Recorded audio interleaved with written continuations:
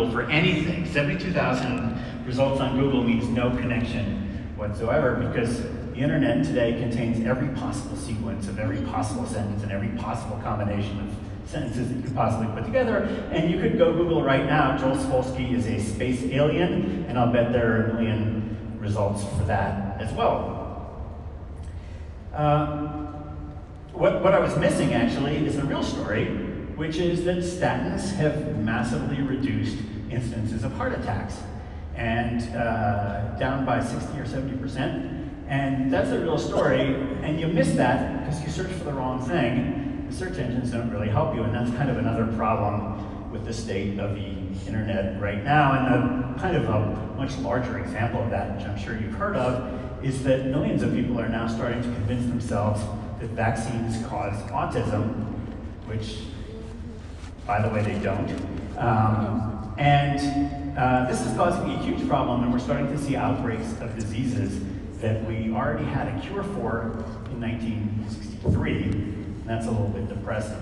And it's because you can kind of find anything you want on the internet. And I think these things, 2019 is going to be the year of the backlash against tech and the internet. This is going to be the year we're all going to be reading a lot of op-eds, and the op-eds are going to be complaining about Facebook doing this thing and causing that thing, and op-eds are going to complain about the stupid millennials with their stupid smartphones and how everybody is walking around looking at their phone all day long, but they're also really lonely and they're misinformed, and by the way, the Russians caused them to vote for the wrong person, and all this horrible stuff, et cetera, et cetera, et cetera. Now, I've been in the tech industry for about 3 decades now, so that entitles me to say 2 things. 1, get off my lawn, and 2, I actually kind of think that the net, there's a huge net positive here with the internet, and that we've made a lot of progress, and this stuff is really good for us in general, but that there are a lot of problems. And so I wanted to analyze those a little bit, and I wanted to see if there's something that we could do better.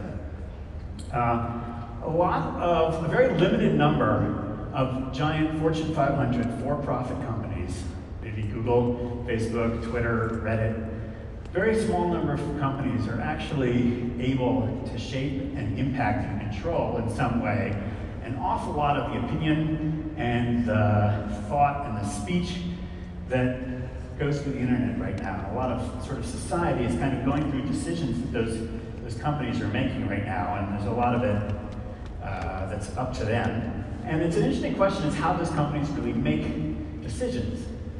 It's a little bit ridiculous to even say that, but they're not democracies. And I don't think we expected company to operate as a democracy, or we really needed them to operate as a democracy. They're just sort of, it's a kind of a take it or leave it basis. You either like what they're doing, or, I don't know, don't use the internet. And sometimes they do the right thing. For example, if you do Google vaccines autism right now, you will see that actually in that area, Google is doing the right thing. A lot of them do the wrong thing. It's an example of that. I don't even have to give you an example of that. Facebook on a weekday. So I want to take one particular example of how these companies, which are not run as democracies, are really governed, and maybe there's a different way they should be governed. And let's look at the example of free speech or free expression as one typical example, because that's going to be coming up a lot, because a lot of the speech that does happen, a lot of the expression that happens now happens on Twitter, Facebook, YouTube, etc., where it's being governed in a non-democratic way. Now, I think we generally agree that free speech or free expression is a valuable thing to society and to democracy, that we need it. And I think we also generally agree that private companies don't actually have an obligation to provide it. That's not protected by the First Amendment. But if we support the First Amendment, that's because we like free speech and we like it for a reason. So let's try to figure out what we need here. The first problem, I think, with free speech is drawing lines. At some point, you really kind of have to figure out what you're going to allow. And this is what we might have thought of in college as the yelling fire in a crowded theater problem, which is even a hardcore free speech advocate doesn't think that all speech is necessarily going to be allowed. And that means that you do have to draw the lines at some particular points. If you're a tech company, you're running a business too, and you don't want to put up speech that's going to really cause a problem for the business and the advertisers necessarily. Some line has to be drawn. There is no version of a social network that's running an absolutely, completely free speech platform, and that's okay. But there is a gray area. Fake news, as I mentioned, is going to be a real big gray area. I think that the type of fake news which you see all the time, which is that Brad and Jennifer are getting back together and they're going to have a baby, that's awesome. I see that all the time. It's not true, sadly. But that's fake news that I can live with, personally. Fake news is just totally made up, however, and it starts to influence elections. There's another problem. Another area I might take that's sort of interesting, where it's hard to draw the line, is erotica or adult content. And a good example of that is that a couple of months ago, the formerly popular website Tumblr decided to ban all adult content. And this was somewhat hilarious because they were not super successful at doing that. And they never really explained what they meant by adult content that they were going to ban. They never really defined it. And so where do you draw the line? What about belly buttons? Do we allow belly buttons? Will those be permitted on Tumblr? Probably, right? I don't know. In some cultures, that would not be an acceptable form of content. And so as soon as you start trying to make these decisions, you get into an awful lot of trouble. And then you get into another problem, which is even if you can make these decisions about whether or not to allow belly buttons, is that the scale of the problem is insane. You have billions of people posting billions of things on social networks all the time, and you can't police it all. You can try to hire a lot of moderators, and that's what these companies are doing.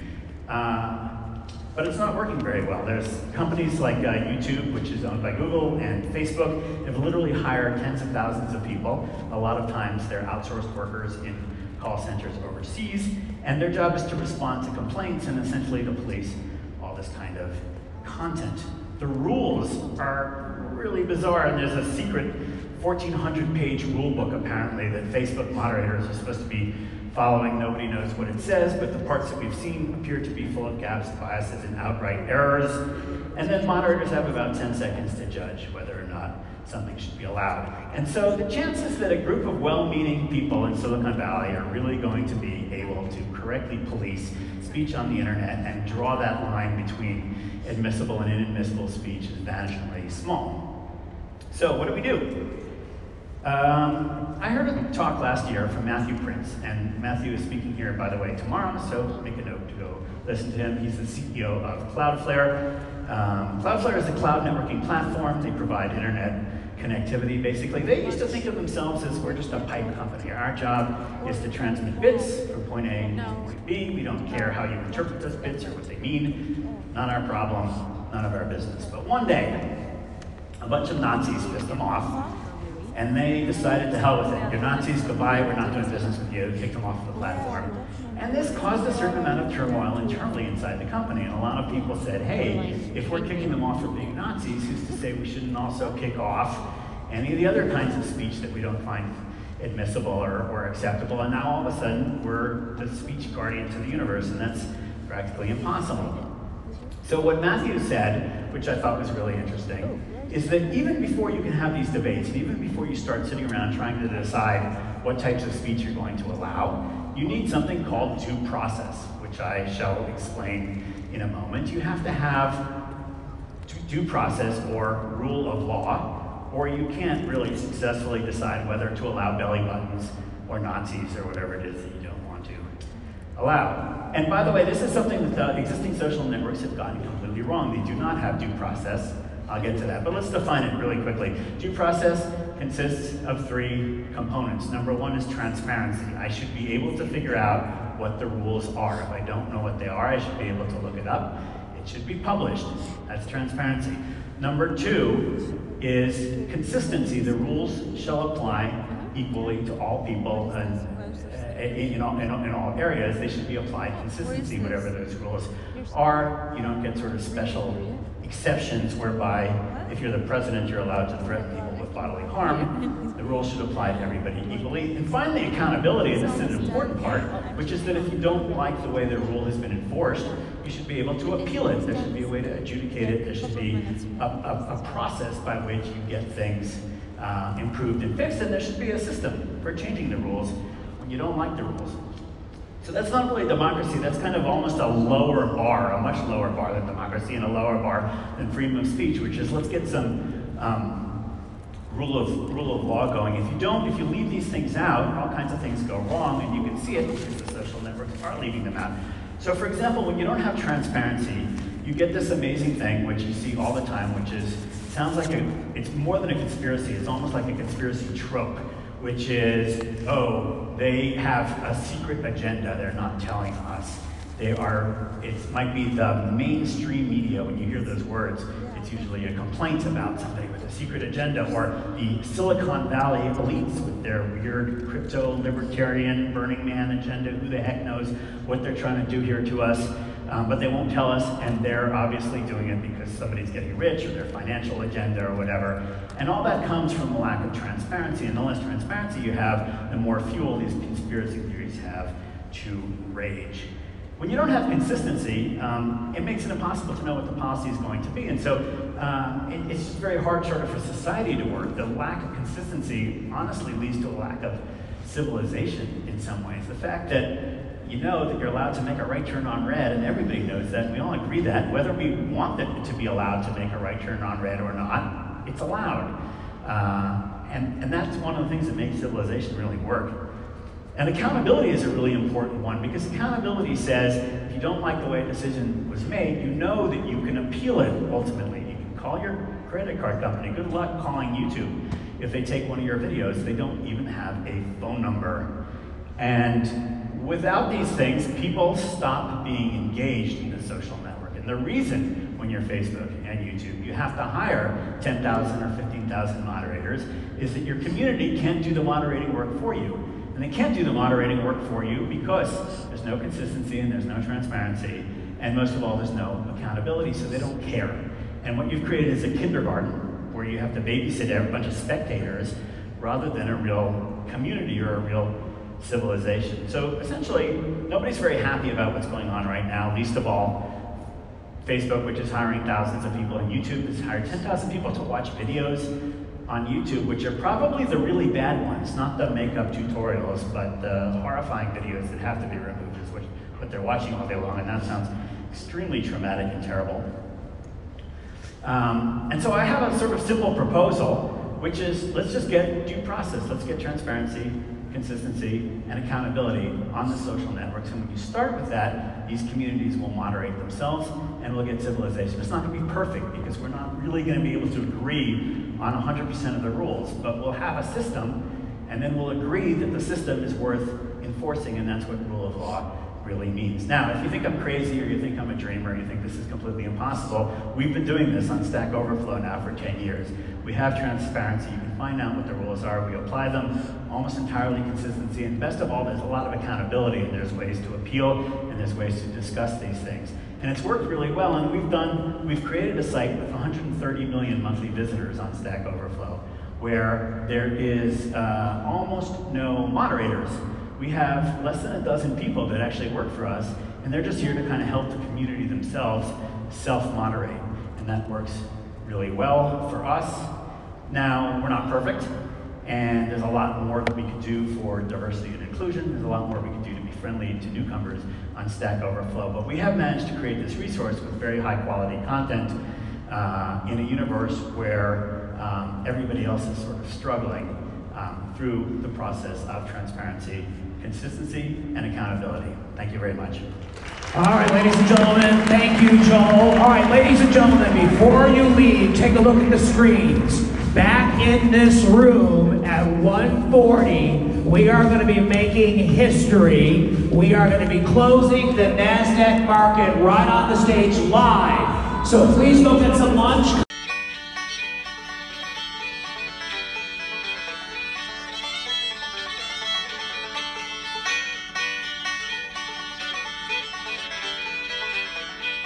Like an all-male team that generally all has the same background, it just doesn't seem like you're building the right kind of different perspectives around the table, and also that team is going to be great at recruiting different kinds of people. Now some people will come and be like, hey, I know our team is all guys and we're all white white guys, and that's one of the reasons why we love to work with different people around our investment, like around our board tables, because we really want to build a company culture that is inclusive and diverse and has all kinds of people. We need help with that because we don't know enough of those people. So that's okay, but it's something that I think when the market for talent is more competitive than ever, you need to be able to, and also we know that having different people around a table is going to get you better decisions and build better products. Like, that's an imperative, I think, to build a great company today. So I totally agree. It says the 45-year-old white guy, but the challenge is if everybody on your leadership team look the same, you're going to all come up with the same ideas. And so they actually don't add any like incremental value. What you want are people who are going to challenge what you think and come up with different ideas, think differently. Yeah. And so diversity often gets a bad rap because they think, people are like, well, there's some quota. It's not a quota thing. Companies, for you to be successful, whether you're trying to start your own company, you're building a team, you work in a team, you are successful when there's diversity of ideas. Yeah. You cannot innovate with everybody thinking the same way. So it's very, very pragmatic. Yeah.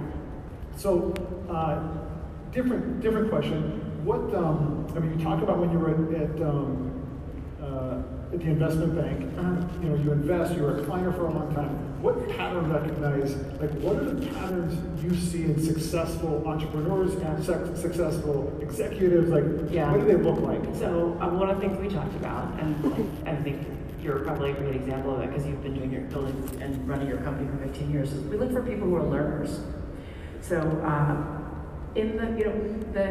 there's so much money right now that you can raise from all over the place that it used to be that we could get to know founders over the course of a month before we made an investment decision. But now it's like a lot of times founders will come and be like, hey, I just started and I have a lot of interest, so if you could decide in a week or two, that'd be great. And that's hard because you're not really getting a chance to get to know people who you're not going to be able to get divorced from, basically, and we're not getting a chance to get to know you. But one of the things we look for quickly is, are you a learner?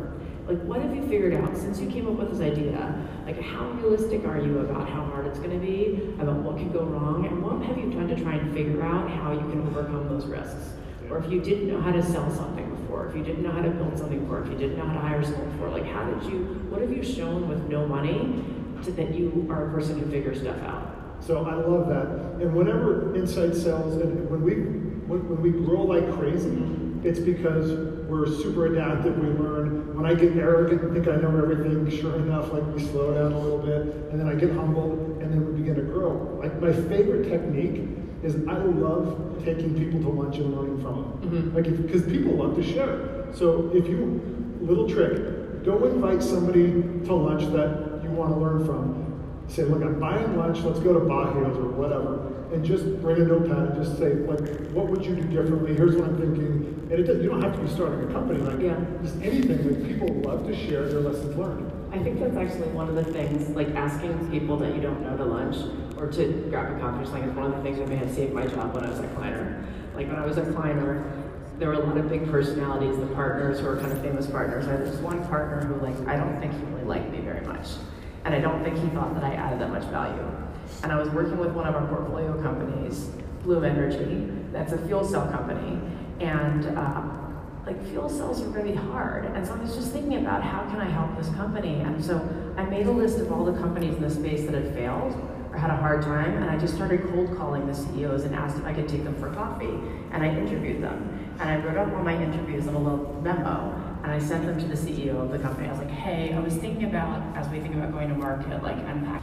And the CEO sent it to the partner who didn't like me, and it was like, look at this thing that you did for me. It's amazing. I never asked for this. And then that partner called the partner that I was working with, because I was an associate, and was like, Aileen, I didn't think she was so smart before, but I think maybe I should rethink my assessment.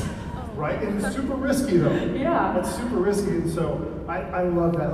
Kind of lower your pride down a little bit. Yeah. Just try stuff. I think we all can do more than we trust ourselves to do. And then people are more willing to help than you think. For sure. Right? Look, you're gonna ask somebody to go to lunch. You're not gonna have 20,000 people want to go to lunch. I will not have to buy lunch for the next 5 years, or no one actually cares. But you're gonna get shut down by some people. But so what? It doesn't matter. That's how these companies are built. Everybody has taken risk, lowered their pride, tried things that they don't know how to do. So if you're going to give 3 pieces of advice, or to the group Yeah. here, whether you're trying to start your own thing, you're trying to kickstart your current role, like, give 2 or 3 pieces of advice to the group here. Well, I think first of all, there's never been a better time to build a company in Utah.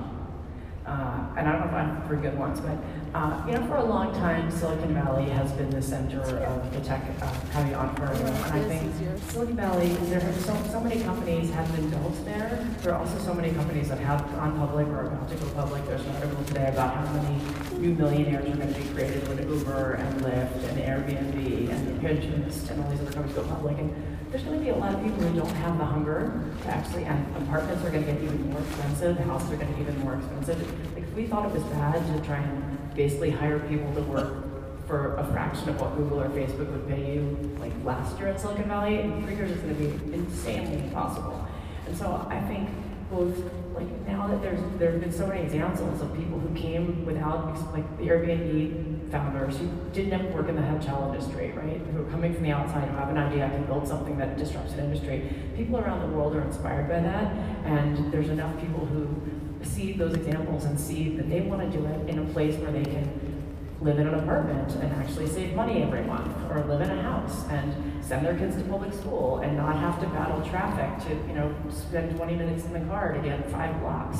And that's Park City and Salt Lake City and Denver and San Diego and Seattle and Portland. So hopefully you'll be seeing me more here. And also the other thing is, software and technology has an opportunity to impact every industry. Like, one of the things that we talk about at Cowboy that is our main focus, one of the areas that we're looking to invest in, is what we call unsexy tech.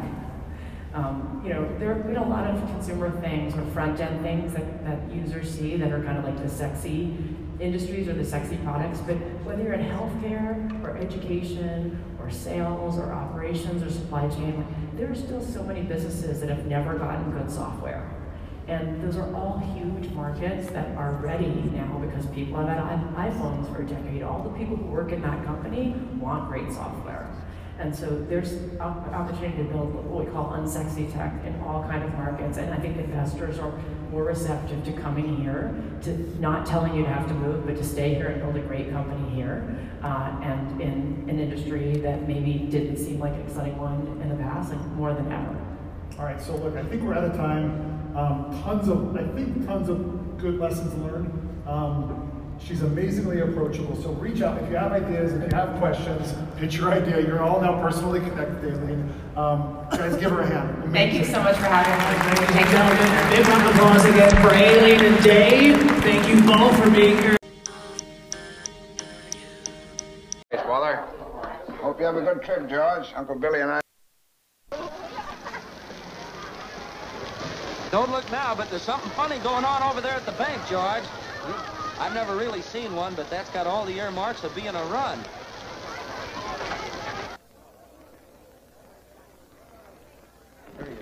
Now, just remember that this thing isn't as black as it appeared.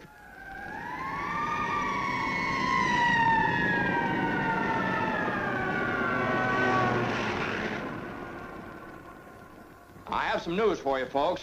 I was just talking to old man Potter, and he's guaranteed cash payments to the bank. The bank's going to reopen next week. But, George, I got my money here. Did he guarantee this place? Well, no, Charlie, I didn't even ask him. We don't need Potter over here. And I'll take mine now.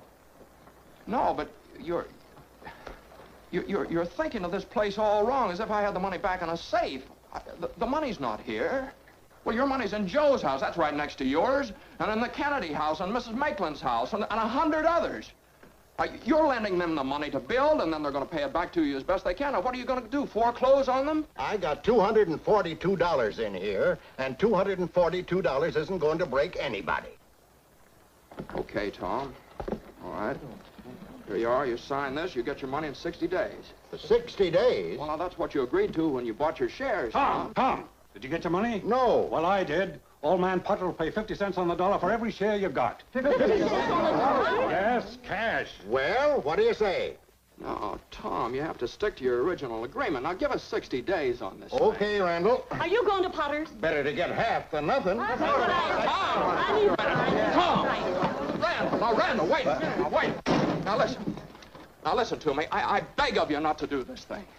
If Potter gets a hold of this building and alone, there'll never be another decent house built in this town. He's already got charge of the bank, he's got the bus line, he's got the department stores, and now he's after us. Why? Well, it's very simple. Because we're cutting in on his business, that's why. And because he wants to keep you living in his slums and paying the kind of rent he decides. Joe, you had one of those Potter houses, didn't you? Well, have you forgotten? Have you forgotten what he charged you for that broken-down shack? Here, Ed, you remember last year when things weren't going so well and you couldn't make your payments? Well, you didn't lose your house, did you? You think Potter would have let you keep it? Can't you understand what's happening here? Don't you see what's happening?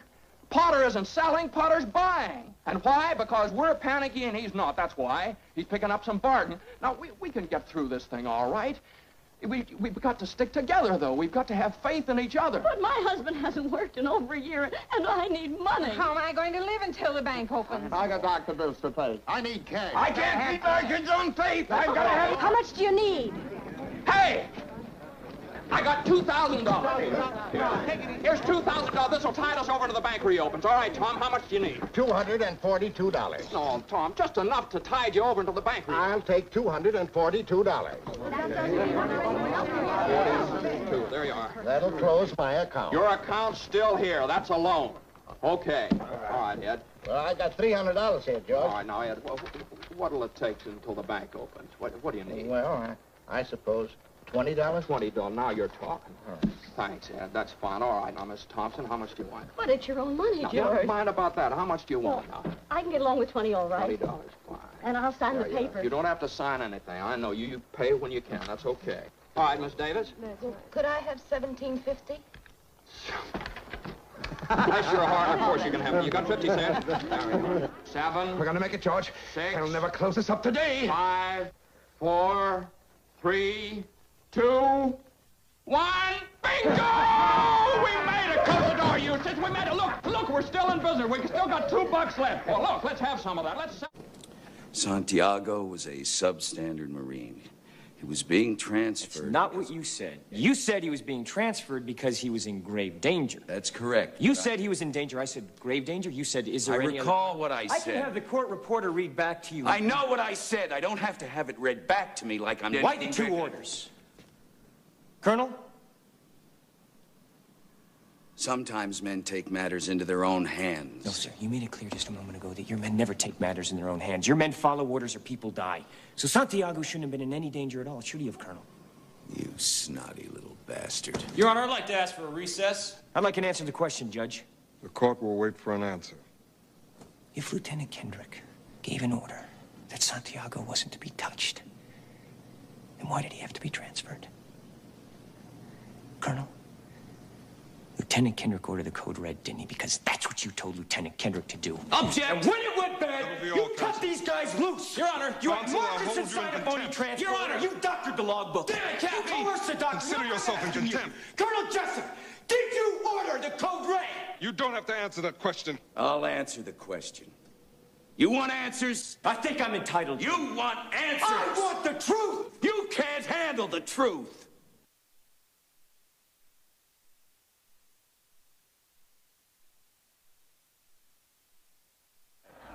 We'll go on to the next question. You, sir. My name's Steven. I'm a junior, and my question's for Will McAvoy. Do you consider yourself Democrat, Republican, or independent? I consider myself a New York Jets fan, Stephen. Since it's been brought up, you've almost religiously avoided stating or even implying a political allegiance. Is that because, as a news anchor, you feel the integrity of your broadcast would be compromised? That sounds like a good answer. I'll take it. There was a short piece on Vanity Fair's website by Marshall Westbrook. You probably saw it, where he calls you the Jay Leno of news anchors. You're popular because you don't bother anyone. Yeah. How do you feel about that? Jealous of the size of Jay's audience. Are you willing to say here tonight whether you lean right or left? I voted for candidates run by both major parties. Let's move on to the next question. Go ahead. Hi, my name is Jenny. I'm a sophomore, and this is for all 3 of you. Can you say in 1 sentence or less what... you know what I mean. Can you say why America is the greatest country in the world? Diversity and opportunity. Lewis? Freedom and freedom. So let's keep it that way. Will? The New York Jets. No, I'm going to hold you to an answer on that. What makes America the greatest country in the world? Well, Lewis and Sharon said it. Diversity and opportunity and freedom and freedom.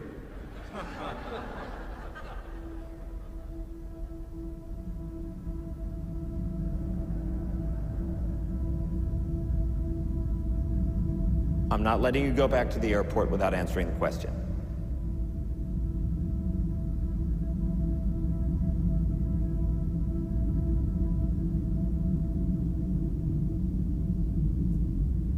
Well, our Constitution is a masterpiece. James Madison was a genius. The Declaration of Independence is, for me, the single greatest piece of American writing. You don't look satisfied. One's a set of laws and the other's a declaration of war. I want a human moment from you. What about the people? Why is America not the greatest country in the world, Professor? That's my answer. You're saying... Yes. Let's talk about... Fine. Sharon, the NEA is a loser. Yeah, it accounts for a penny out of her paycheck, but he gets to hit you with it anytime he wants. It doesn't cost money. It costs votes. It costs airtime and column inches. You know why people don't like liberals? Because they lose. If liberals are so fucking smart, how come they lose so goddamn always? Hey, and with a straight face, you're gonna tell students that America is so star-spangled awesome that we're the only ones in the world who have freedom? Canada has freedom. Japan has freedom. The UK, France, Italy, Germany, Spain, Australia, Belgium has freedom. So 207 sovereign states in the world, like 180 of them have freedom. All right. And yeah, you, sorority girl, just in case you accidentally wander into a voting booth one day, there's some things you should know. And one of them is, there is absolutely no evidence to support the statement that we're the greatest country in the world. We're 7th in literacy, 27th in math, 22nd in science, 49th in life expectancy, 178th in infant mortality, 3rd in median household income, number 4 in labor force, and number 4 in exports. We lead the world in only 3 categories: number of incarcerated citizens per capita, number of adults who believe angels are real, and defense spending, where we spend more than the next 26 countries combined, 25 of whom are allies. Now, none of this is the fault of a 20-year-old college student, but you nonetheless are, without a doubt, a member of the worst generation ever. So when you ask what makes us the greatest country in the world, I don't know what the fuck you're talking about. Yosemite?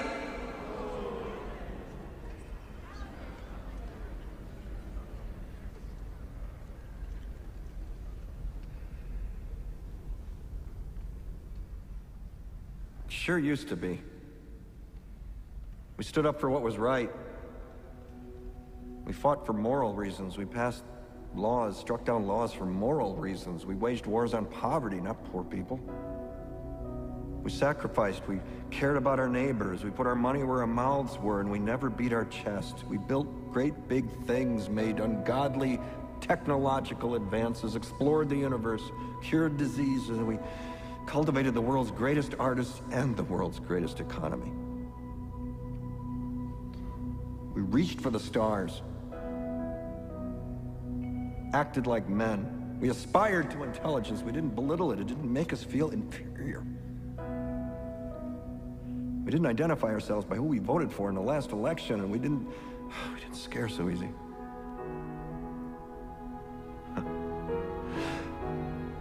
We were able to be all these things and do all these things because we were informed by great men, men who were revered. First step in solving any problem is recognizing there is one. America is not the greatest country in the world anymore.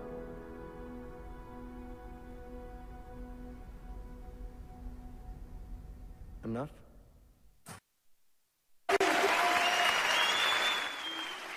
Too much pressure.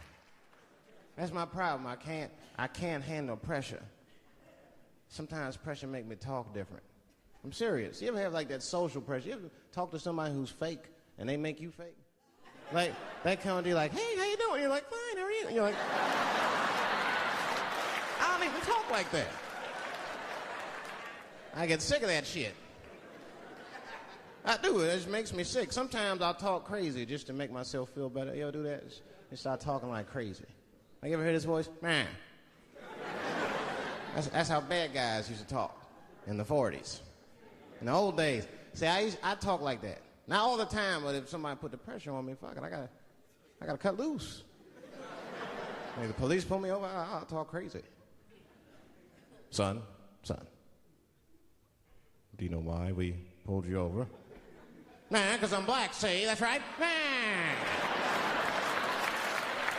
I do it. It's not illegal to talk like that. How do they know I don't talk like that every day? Stop talking like that. Stop talking like white copper. Nah.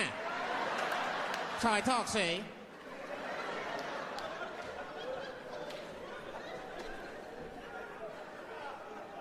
You gotta make life interesting like that, because the shit is flimsy.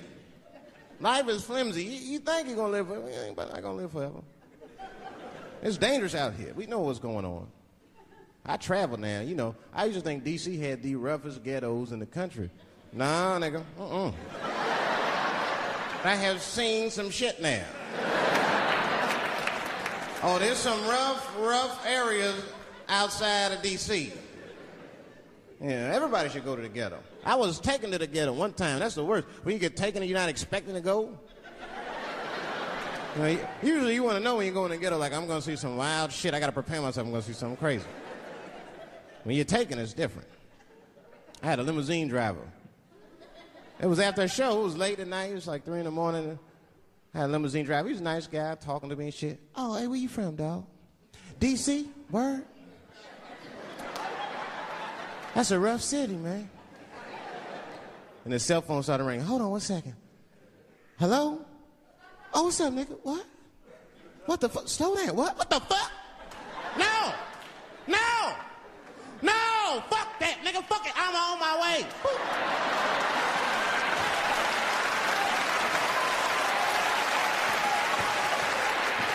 Hey. I gotta make a stop real quick. At 3 o'clock in the morning. I didn't know he was taking me to the ghetto at first. I started looking out the window. I was like, what the fuck? It's gun store, liquor store, gun store. Where the fuck are you taking me? This don't look good. He didn't say shit. He just pulled up in front of an old rickety building that looked like a project. Now, I'd never been there before. I'm not sure if it was a project, but it certainly had all the familiar symptoms of a project. A fucking crackhead ran this way.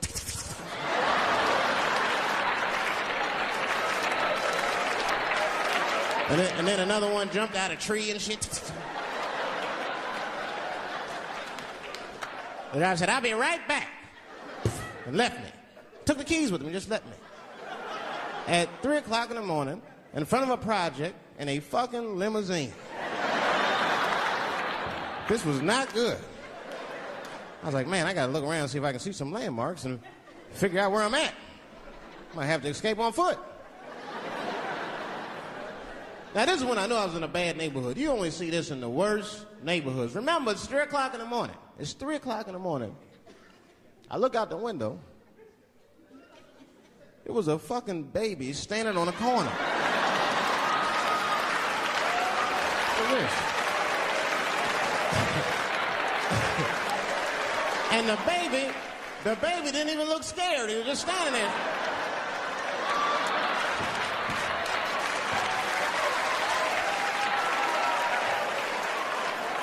I mean, it made me sad. It made me sad, really. You know what I mean? Because I wanted to help the baby. I was like, I don't trust you either. I'm sorry. Click. Click. The old baby on the corner trick, eh? Not gonna fall for that shit. Where's this limousine driver? You know, I stopped feeling bad. As time goes by, I start feeling worse. Like, man, what is wrong with me? What the hell's wrong? I'm scared of a baby. And this baby could be in trouble. He might need my help. I got to do something. But I wasn't going to get out the car. I'm serious, man. I just cracked the window a little bit. There's an old limousine. I can roll it down.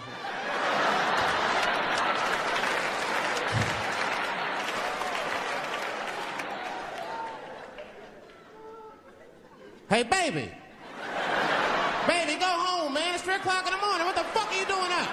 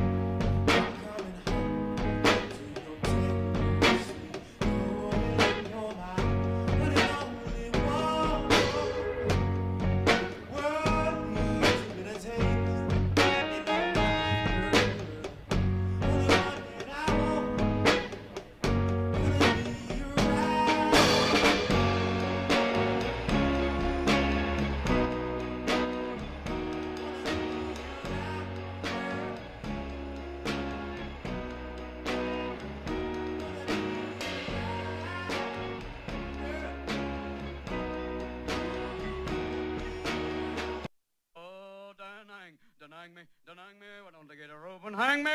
Hey, is it a little too early for being that loud? Hey, too late. It's 0600. What's the O stand for? Oh, my God, it's early. Speaking of early, how about that Cro-Magnon, Marty Drywitz? Thank you, Marty, for silky smooth sound. Make me sound like Peggy Lee. Freddie and the Dreamers. The wrong speed. We've got it on the wrong speed. For those of you who are recovering from a hangover, that's going to sound just right. Let's pull it right back down again. Let's try a little faster, see if that picks it up a little bit. Let's get up on 17. Those pilots are going right now. I really like the music. I really like the music. I really like the music. Oh, still a bad song. Hey, wait a minute. Let's try something. Let's play this backwards and see if it gets any better. Look, this new hit, Freddy is the devil. Look, this new hit, Freddy is the devil. Hey, hi, can you help me? What's your name? My name's Roosevelt Lee Roosevelt. Roosevelt, what town are you stationed in? I'm stationed in Poontang. Well, thank you, Roosevelt. What's the weather like out there? It's hot. Damn hot. Real hot. Hotter than this is my shorts. I can cook things in it. Little crotch pot cooking. Well, can you tell me what it feels like? Fool, what is hot? I told you again. Were you born on the sun? It's damn hot. You can be a little thing. I saw it so damn hot. I saw one of those little guys in the orange robe burst into flames. It's that hot. You know what I'm talking about. Well, what do you think it's going to be like tonight? It's going to be hot and wet. That's nice if you're with a lady, but it ain't no good if you're in the jungle. Thank you, Roosevelt. Here's a song coming your way right now. Nowhere to Run To by Martha and the Vandellas. Yes! Hey, you know what I mean. AFBN, better than AFBD, which means you have to get a quick shot. We're moving on right now.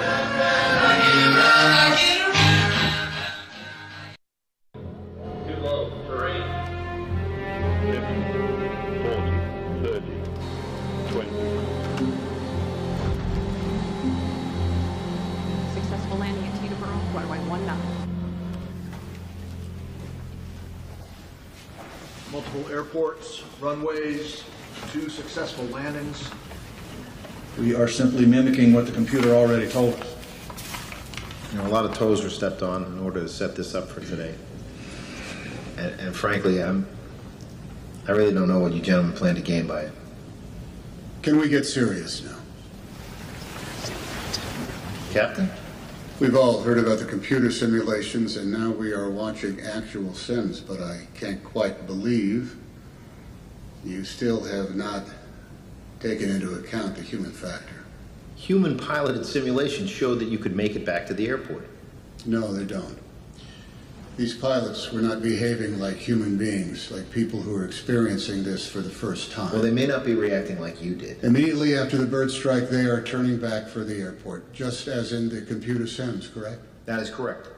They obviously knew the turn and exactly what heading to fly.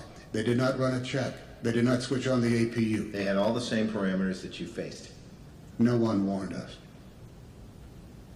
No one said you were going to lose both engines at a lower altitude than any jet in history. But be cool. Just Make a left turn for LaGuardia, like you're going back to pick up the milk. This was dual engine loss at 2,800 feet, followed by an immediate water landing with 155 souls on board. No one has ever trained for an incident like that. No one. In the Teterboro landing, with its unrealistic bank angle, we were not the Thunderbirds up there. I'd like to know how many times the pilot practiced that maneuver before he actually pulled it off. I'm not questioning the pilots. They're good pilots. But they've clearly been instructed to head for the airport immediately after the bird strike. You've allowed no time for analysis or decision-making. In these simulations, you take in all of the humanity out of the cockpit. How much time did the pilots spend planning for this event, for these simulations? You are looking for human error. Then make it human.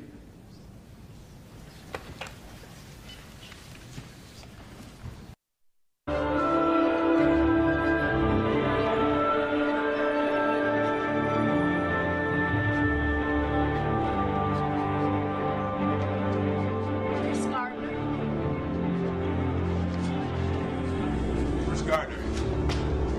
How are you? Good morning. Chris Gardner. Chris Gardner, good to see you again. Chris Gardner, pleasure. I've been sitting out there for the last half hour trying to come up with a story that would explain my being here dressed like this. And I wanted to come up with a story that would demonstrate qualities that I'm sure you all admire here, like earnestness or diligence and team playing to something. And I couldn't think of anything. So the truth is, I was arrested for failure to pay parking tickets. Parking tickets? And I ran all the way here from the Polk station, the police station. What were you doing before you were arrested? I was painting my apartment. Is it dry now? I hope so. Jay says you're pretty determined. Oh, he's been waiting outside the front of the building with some 40-pound gizmo for over a month. He said you're smart. I like to think so. And you want to learn this business? Yes, sir, I want to learn this business. Have you already started learning on your own? Absolutely. Jay. Yes, sir. How many times have you seen Chris? No, I don't know. One too many, apparently. Is he ever dressed like this? No. No. Jacket and tie. First in your class? In school? High school? Yes, sir. How many in the class? 12. It was a small town. I'll say. But I was also first in my radar class in the Navy, and that was a class of 20. Can I say something? I'm the type of person, if you ask me a question and I don't know the answer, I'm going to tell you that I don't know. But I bet you what? I know how to find the answer, and I will find the answer. Is that fair enough? Chris, what would you say if a guy walked in for an interview without a shirt on? And I hired him. What would you say?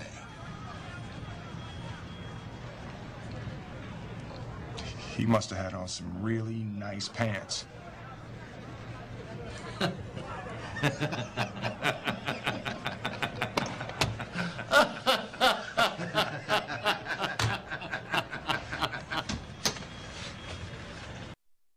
Mr. Cruz, are you lost, sir? What I gotta do to play? Mr. Cruz, you do not want to know the answer to that question. Now, as I was saying, as a team, we shot 56% from the line. From now on, before you leave my gym, you must pay an exit price of 50 made free throws before you can go. That's everybody. That's a lot of free throws. Okay, Mr. Cruz. Before you can play on this team, you owe me 2,500 push-ups and 1,000 suicides. Damn. Oh, and they must be completed by Friday. He ain't finishing that by Friday. He ain't making that. Today's flavor, offense. Now we're talking. Now I have a sister. Her name is Linda. Linda is smart. She's political. Well, actually, she's radical. Linda's got a big afro. Linda is our pick and roll offense. Before we get into that, let's warm up. Give me a layup line. Let's go. Battle. I got him right here, open. I'm open. I'm out, I'm sorry. Come on. Let's get it. They call out them picks. Yeah. All right. Move on. Give up, Mr. Cruz. Go home.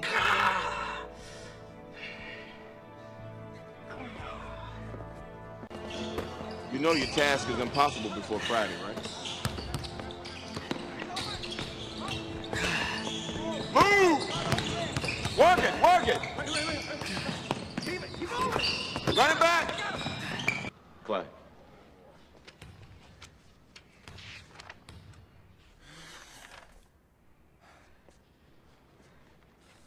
Mr. Cruz, I'm impressed with what you've done, but you came up short. You owe me 80 suicides and 500 push-ups. Please leave my gym. I'll do push-ups for him.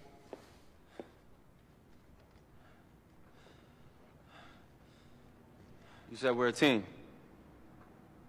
One person struggles and we all struggle. One player triumphs, we all triumph, right?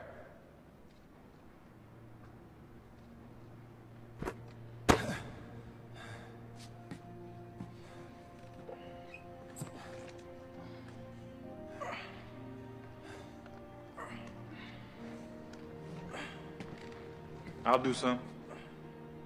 I'll run suicides too.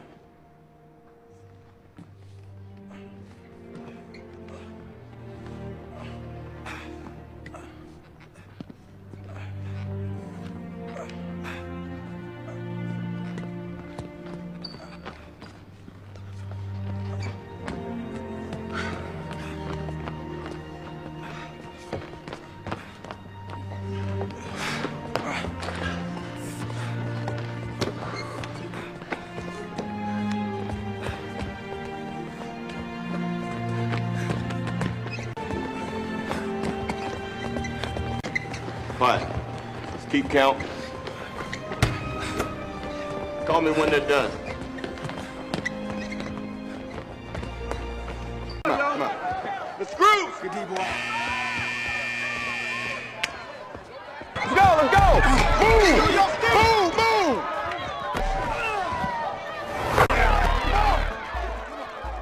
9 seconds left. Go to war, Miss Margaret. This is a tight one. Let's go! Linda! Watch the pink! I got ball!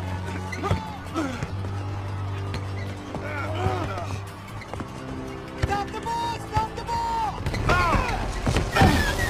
It's not there! To the hole! Watch it!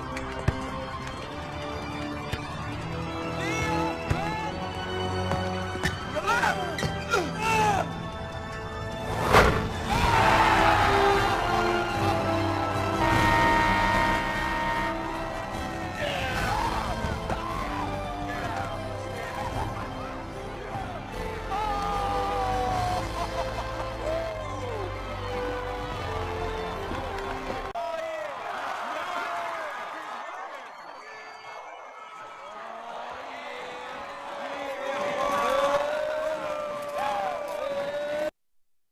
Thing you just did, you're gonna get flat. He's been depressed. All of a sudden, he can't do anything. Why are you depressed, Darby? Tell Dr. Flicker. It's something he read. Something you read, huh? The universe is expanding. The universe is expanding? Well, the universe is everything, and if it's expanding, someday it will break apart, and that will be the end of everything. What is that your business? He stopped doing his homework. What's the point? What has the universe got to do with it? You're here in Brooklyn. Brooklyn is not expanding. It won't be expanding for billions of years yet, Albie. And we've got to try to enjoy ourselves while we're here, huh? Who says I can't be free from all of the things that I used to be? Rewrite my history. Who says I can't be free? I heard someone say that a junk drawer is a metaphor for your life, like we're holding on to things that we don't need to hold on to, that we should let go of. I don't know if that's true. People are always looking into things and looking for signs of what things mean, and I don't know. For a while there, I was, every time I looked at the clock, it was 11:11, and every time, and I started wondering, like, what does this mean? And for me, it was a dead battery, but...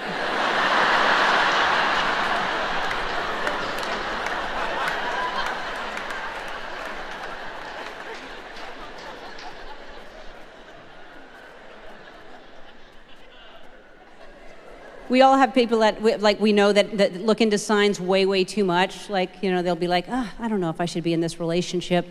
Oh, there's a squirrel. Squirrels live in trees. Trees have leaves. I should leave him.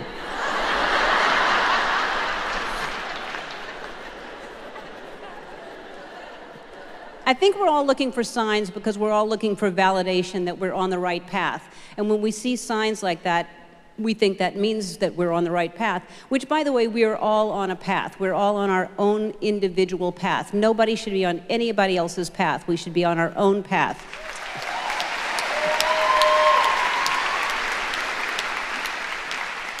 Unless you're lost in the woods and you see a path, follow that. But I think that signs do help us, and I think that if we pay attention to those signs, they do guide us, and some signs are easier to spot than others. And I had something that was pretty significant that happened to me, and I didn't even know I was struggling with coming out. I mean, whenever you're closeted, you're always thinking about it. It's on your mind because you're worried that someone's going to find out. You're worried that someone's going to know, and so it is on your mind. So subconsciously, we're aware of that. But I didn't realize that until I had this dream. I had a dream that I was holding a baby finch, like a little precious bird, and it was my pet. And I put it back in its cage, which was this beautiful multi-tiered bamboo cage. And the bird became me when it went into the cage. And all of a sudden it realized that it was up against a window all along, and the window was open, and the bars were wide enough for the bird to fly out. And it had been the whole time. And I looked at the bird and I said, "Don't leave, you're safe in here." And the bird looked at me and said, "I don't belong in here," and flew out. And the next morning I woke up and I said, "I'm coming out."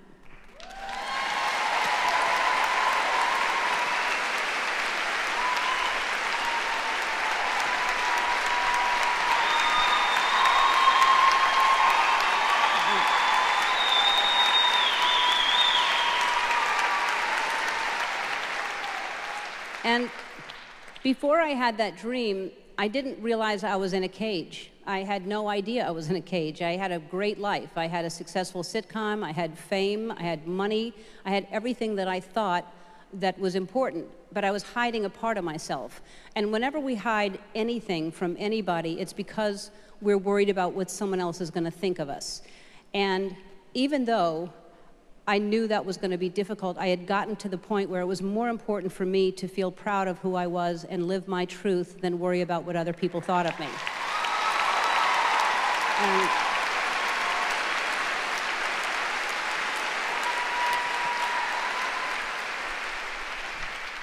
And that time after I came out was really one of the hardest periods of my life. It was. But it was the best part of my journey, because it's when I realized how strong I was. It's when I learned compassion. It's when I learned that the truth will always win.